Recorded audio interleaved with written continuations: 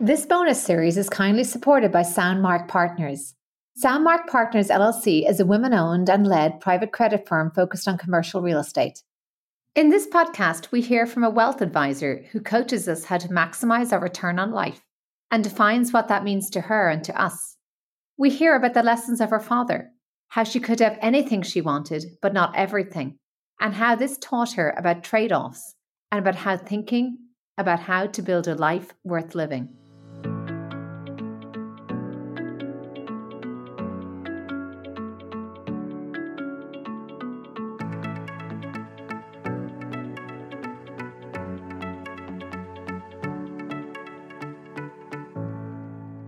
I'm Aoife Devitt, and welcome to the 50 Faces podcast, a podcast committed to revealing the richness and diversity of the world of investment by focusing on its people and their stories.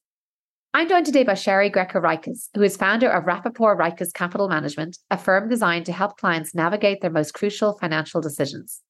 She has a particular focus on women in charge and is active in a number of affinity groups and holds a number of board roles, including previously ISB, the Illinois State Board of Investments. She's the author of the book Maximize Your Return on Life and a podcast host.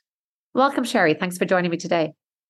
Thanks for having me. We met a few months ago, and I'm so glad we could finally do this. So thank you. Well, I knew I wanted to capture your story when I heard just a few nuggets of what you do. So delighted to be here now. Well, let's start with your background and career journey. Some of that, of course, is in your book, which we'll link to in the show notes. But where did you grow up? What did you study? And how did you come to enter the world of financial planning? Yes, so I grew up in a north suburb in Highland Park, and my dad was a banker. He actually was the youngest banker to start a community bank in our community of Highwood, which is right next to Highland Park.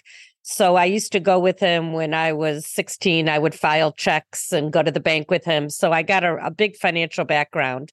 But when it was time to go to college and I was picking a major, my dad said, get your CPA, be an accountant, because bankers need to learn how to look at bank statements and you'll never go wrong getting your accounting degree. So got my accounting degree. I worked at Arthur Andersen. Some of the young listeners may not quite know who they were, but they were one of the top accounting firms back in the day. I audited banks, went to our family bank business. We grew the bank from 2 to 5. Ultimately, we sold the bank in 1993. Long story short, I became a regional president. It went from First Colonial Bank, Star Bank, to First Star Bank to U.S. Bank. So 4 mergers in 3 years. My dad was president emeritus. They did a reorganization. I became the head of private banking. And there is when I realized my love for investments and planning. I had always done a lot on the lending side, but I just felt I love numbers, love people, love educating. So it all mirrored together. And after a few years, after all the mergers, I ended up going to a Wall Street firm on the investment side. And then 18 years ago with Dave Rappaport, we were both at a New York Wall Street firm. We left and started Reiches Capital Management, an independent investment advisory firm. So that is my story. And I repeat again, this is all in your book, very well laid out there and really sort of charts that passion for investing and some of your own upbringing, I think, which is also key to probably the values you bring now to your clients' work. And related to that now, looking at, I suppose, your charter or your core values that you bring as a financial advisor, what are some of your core values, your core investment beliefs that you bring to this work? Well, first of all, as far as the investment beliefs, I believe in long-term. I believe everyone should come up with an asset allocation plan. That's probably your biggest decision, and you need to be long-term. We don't believe in timing the market. If we found someone that did, then we'd probably all be doing it. But we believe that you stick with your plan, don't time the market, and what's really important is you diversify. So you have your plan, you diversify your plan. Now, we can't control the markets, but what we can control are costs and taxes. And that's something very important that you take into account on your investment strategy. And probably a 180 from a lot of people. We deal with the kind of 2 to 10 million, and we believe markets are efficient and that it's very difficult to beat the markets. So we have more of what's called an passive approach. And I kind of look at it as instead of finding the needles in the haystack, we just own the haystacks. And I know there are firms that could beat the market. We just that is our investment philosophy. And there's always debate on that end. And you spoke when we met about your focus on women in charge, which spoke to me, and I knew I had to follow up with you. Can you tell us how you define that category, how you started working with that client base as well? Yes, women in charge are really defined as women that are in charge of their own finances. So for one reason or another, they're usually single women. It could be divorced, it could be a widowed, but a big part of my practice is executive women. And there's a lot of things that I work with these women because they need a partner in decision making. Sometimes a couple that has a husband and wife, they'll talk about renovating a kitchen. They talk about it together. They talk about where they're going to take the money, the budget. But women, if you're on your own, it's nice to have this partner in decision making. And my biological dad died when I was very young. My mom remarried Dante Greco, who adopted me. But I just saw the stress that she had. And a lot of women do not get involved in their finances. And so I've been on almost a personal mission since I started in this business in my 20s to educate my friends, educate women, make sure they feel empowered. And a little secret here is my women clients are the best. They follow through, they're disciplined, they go with the plan, they don't try to time the market. And all you men out there, a lot of you are great too, but you give these women a task to get done, it gets done. And so they always say you should work with clients you enjoy working with. And I really enjoy working with these women in charge. I love it. And how would you say things are evolving now in terms of the landscape? And I think with the nature of financial advice, because I've heard from many financial advisors that their role is morphing into more of a kind of wraparound, almost like a life coach, certainly focusing on the financial planning piece. And I've also heard some of your peers suggest that for women, that part is even more important. Some of that, not necessarily that they're not interested in the investment side, but just that the surrounding pieces are very important.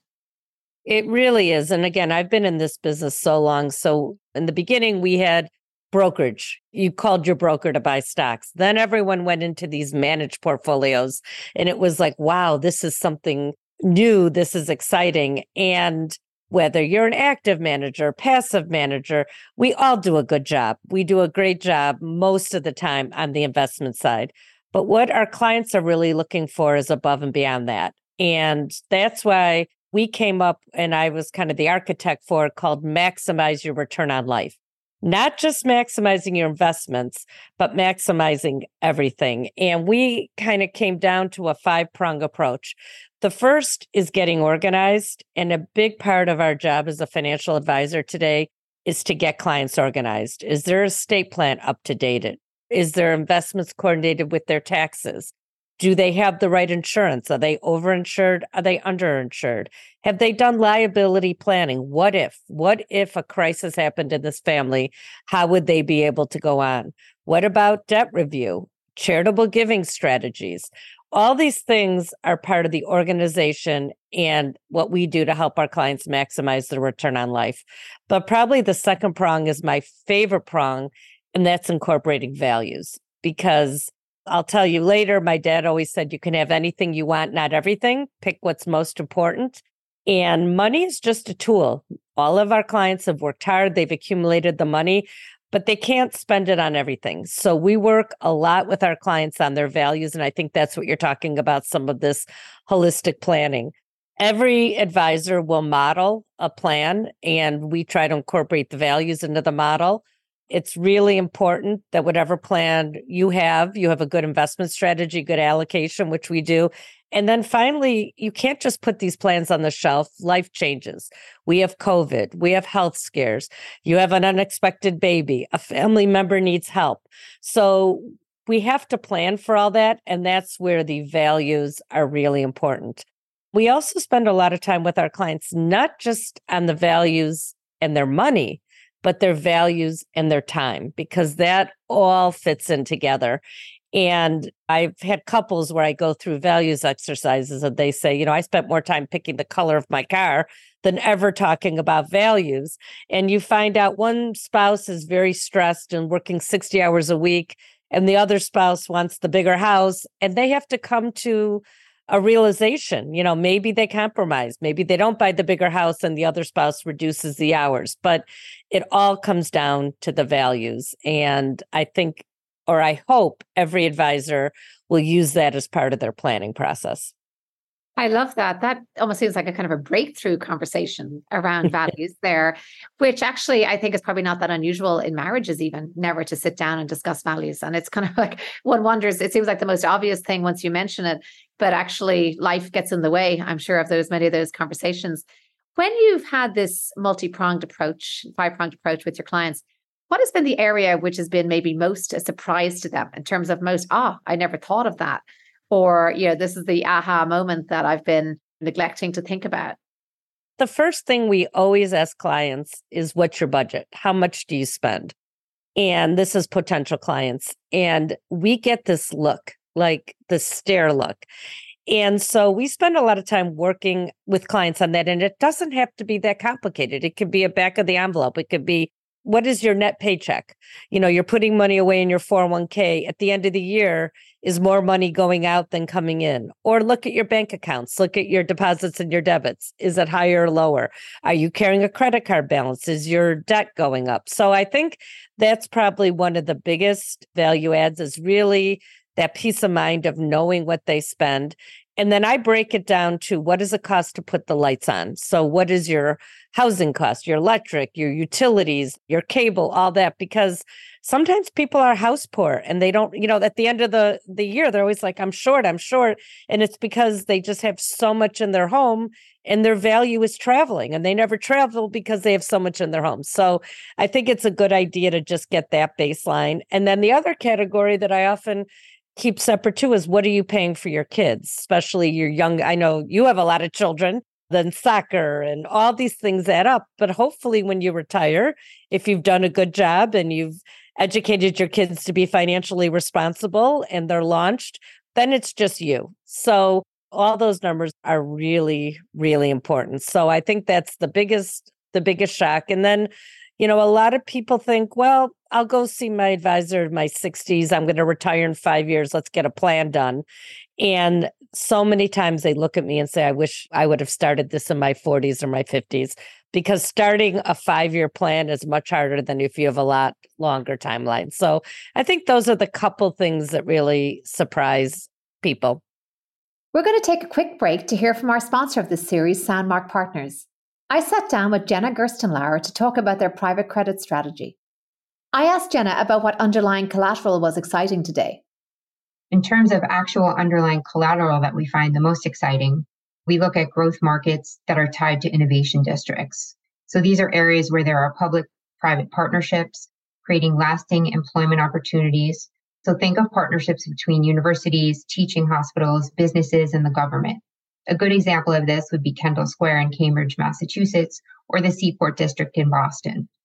This is an example of strong universities like Harvard, MIT, BU, Tufts, and their world-class researchers partnered with the city and local business to develop districts with businesses, housing, recreational facilities, a concentration of highly skilled workers. This is known as an innovation district.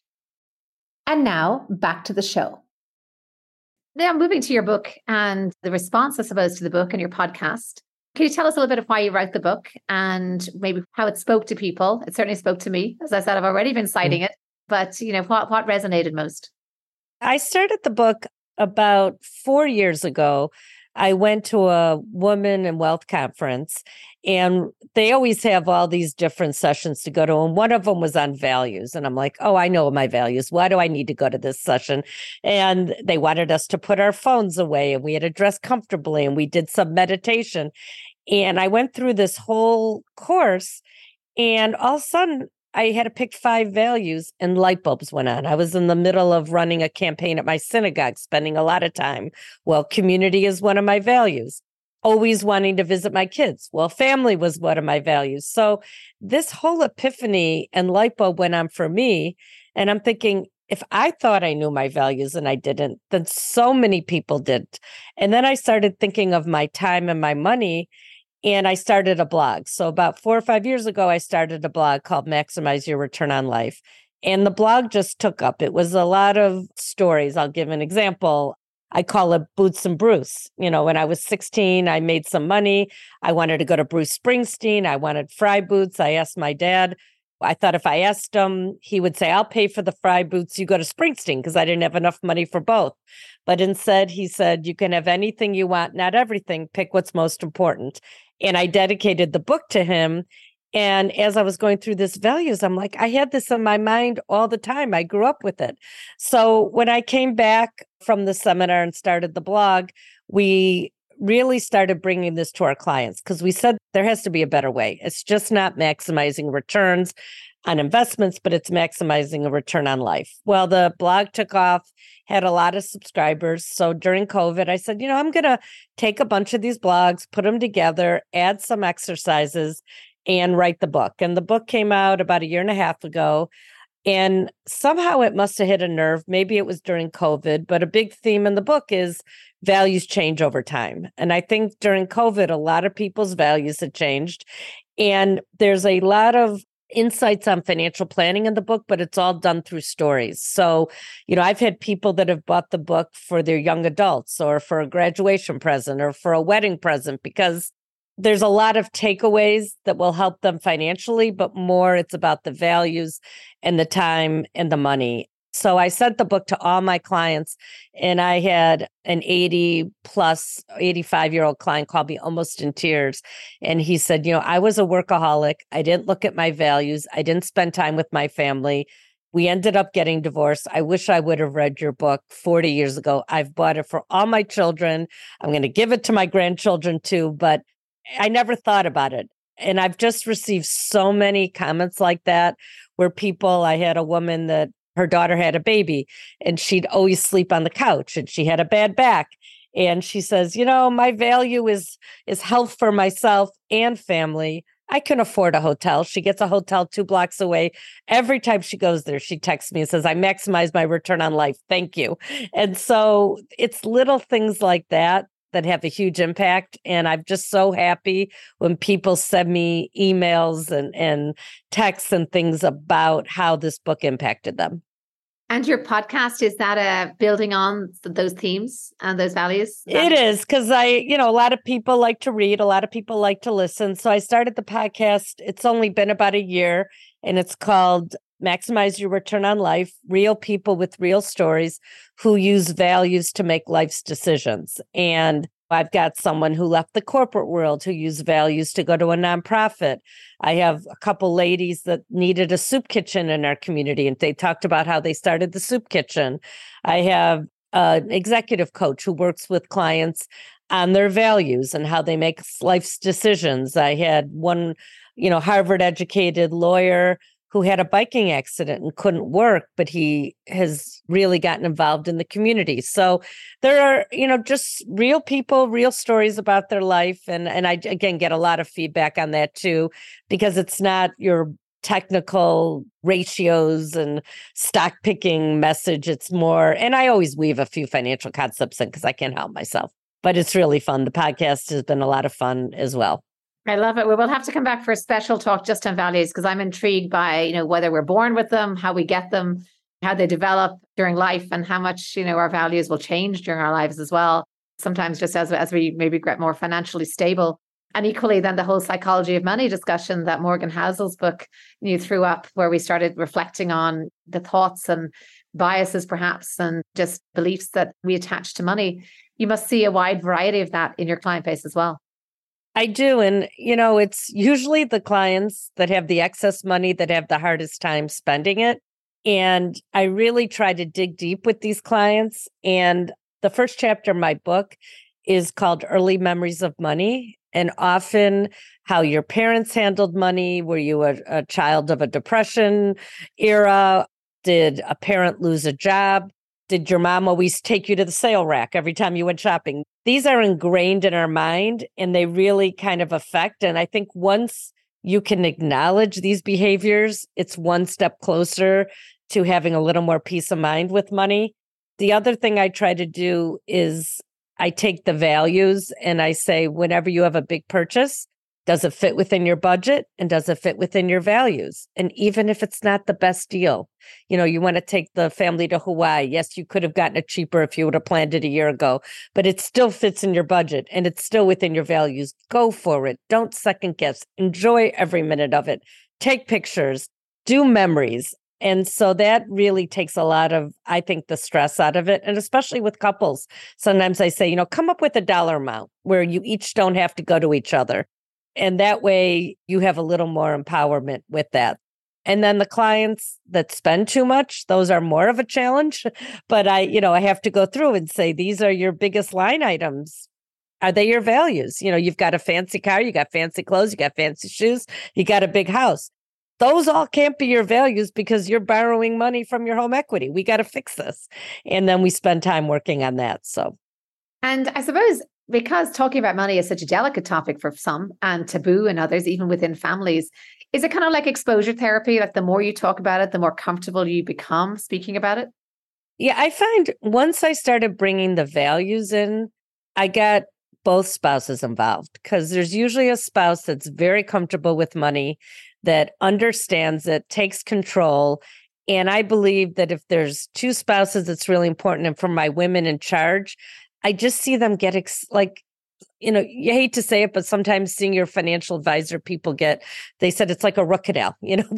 They know they have to do it, but they're worried about money. They get stressed.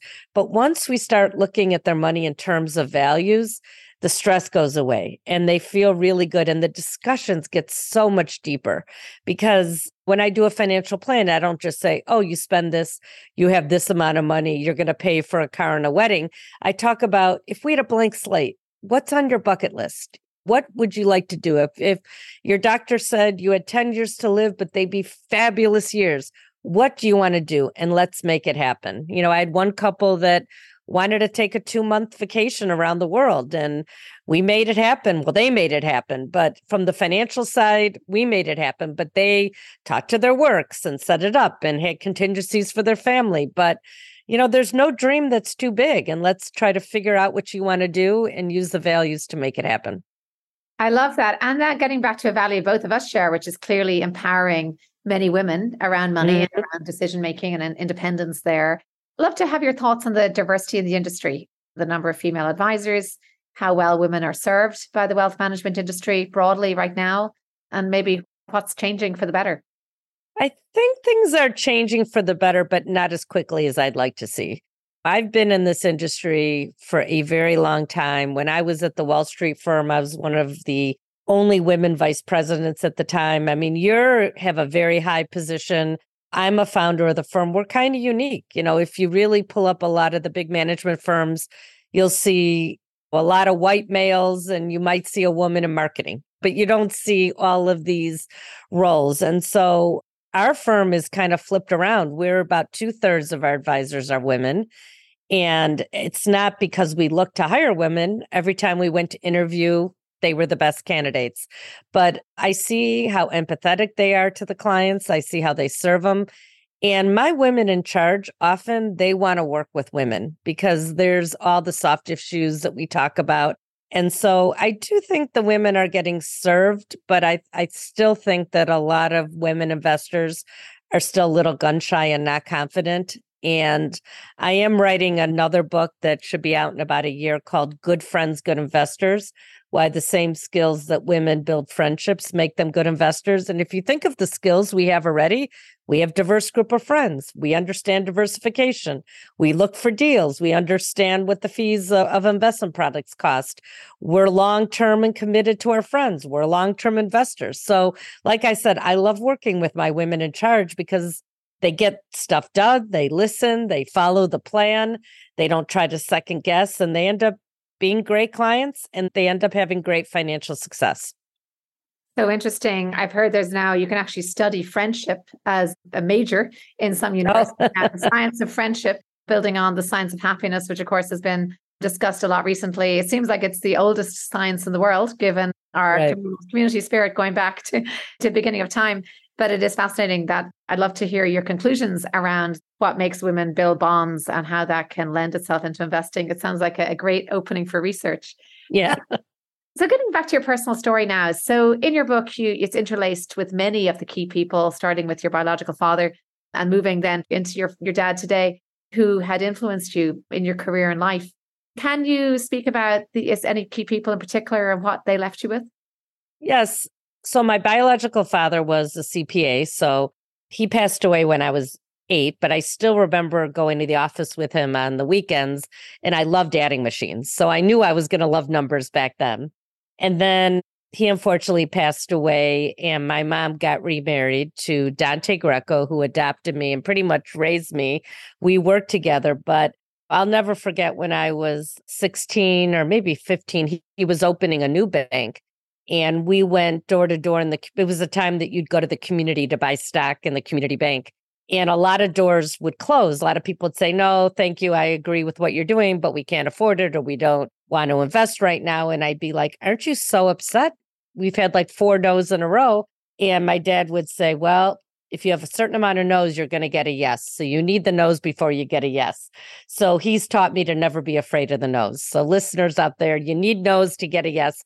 Don't be afraid of the no's. And then, I worked in the bank through high school. And I think I just told you the story I called Boots and Bruce, about anything you want, not everything. But one of the things he really taught me that I've really tried to spread the word, and I say it on my podcast, is he always stressed to live within your means. And if you live within your means, you'll have so many good things in the future. You'll have flexibility if you need to make a career move. You'll have savings for an emergency. You'll have savings for your retirement. You won't have your debt go up from 3% to 7% on a variable rate because interest rates are rising. So, he always taught me living within your means. And so he was not just a father mentor, but he was also a boss mentor because he ran the banks.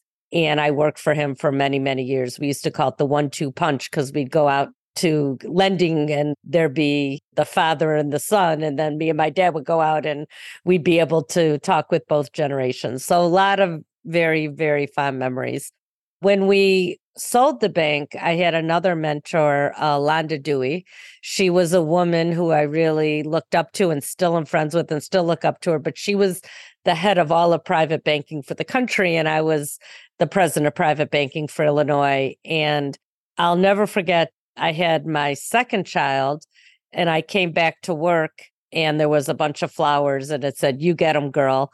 And I've tried to do that whenever my staff has children. I always send flowers when they come back to work after maternity leave. But she was just so inspirational. And I still talk to her now and then, but I just love the way she ran business. And the other thing that she taught me was there's no such thing as balance. Sometimes your family needs you more. Sometimes your work needs you more. But if you try to be equally balanced at all times, you're going to fail. So give yourself a break out there, some of the listeners. Don't feel that you have to be a balance all the time. It'll never happen. And you seem to be a very positive person. I think the whole tenor of your book, your podcast, your philosophy, your values, I'm sure there have been setbacks in there, not just on the personal front, but also professionally. And have been any particular setbacks or lessons learned that you have learned from and can share with us here? I wouldn't call them setbacks, but starting a firm from scratch is a huge learning curve. And it took us a while to get the right model. But one advice I have a lot for our younger advisors and advisors I'm mentoring is to have a target client or a niche. And that's why I love my women in charge, because I understand what they're going through. They understand me.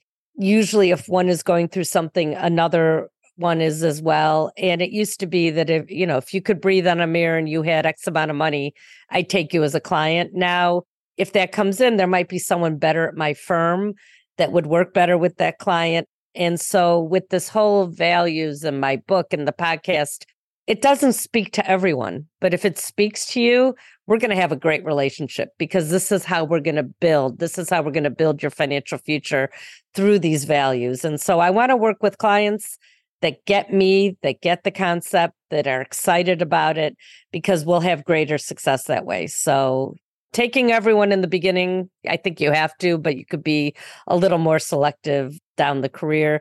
And one thing I've also learned is to not take things so personally. You are going to get people that for one reason or another don't hire you. It's not you. Maybe they want someone that can pick stocks, or they want a brokerage relationship, or the fees, they think they can do it on their own. There's a lot of reasons. I mean, fortunately, most of the time when I get a qualified prospect, they do decide to hire a firm, but I used to take it so personally, and I don't anymore, because everyone has their reasons, and you just never know. And sometimes they come back 3 years later. They thought they could do it on their own and they can't. So just be true to yourself, be authentic, do what you feel is right, and there'll always be another prospect, and don't worry about it. That's interesting. I was thinking of your dad's quote at the beginning of the book, having anything you want, but not everything you want. I think it's almost like everyone. You can't have everyone you want either in terms of clients. Right. Exactly. I never thought of it that way, but it's true. Although whether you can't have anyone, that might not necessarily be true. Well, thank you so much, Shari. You have laced this conversation with so many words of wisdom. We have clearly seen your values. We've clearly seen the creeds, the mottos you live by. These are all the questions I normally ask at the end. But I feel this whole podcast has been a reflection of your creed in life and how you share that with your clients and with the industry. And thank you for that, and for the role you're playing, for putting women in charge and ensuring that they stay there. Thank you for coming and sharing your insights with us. Well, thank you. And I look forward to seeing you soon. I'm Aoife Devitt. Thank you for listening to the 50 Faces podcast. If you liked what you heard and would like to tune in to hear more inspiring investors and their personal journeys, please subscribe on Apple Podcasts or wherever you get your podcasts. This podcast is for informational purposes only and should not be construed as investment advice, and all views are personal and should not be attributed to the organizations and affiliations of the host or any guest.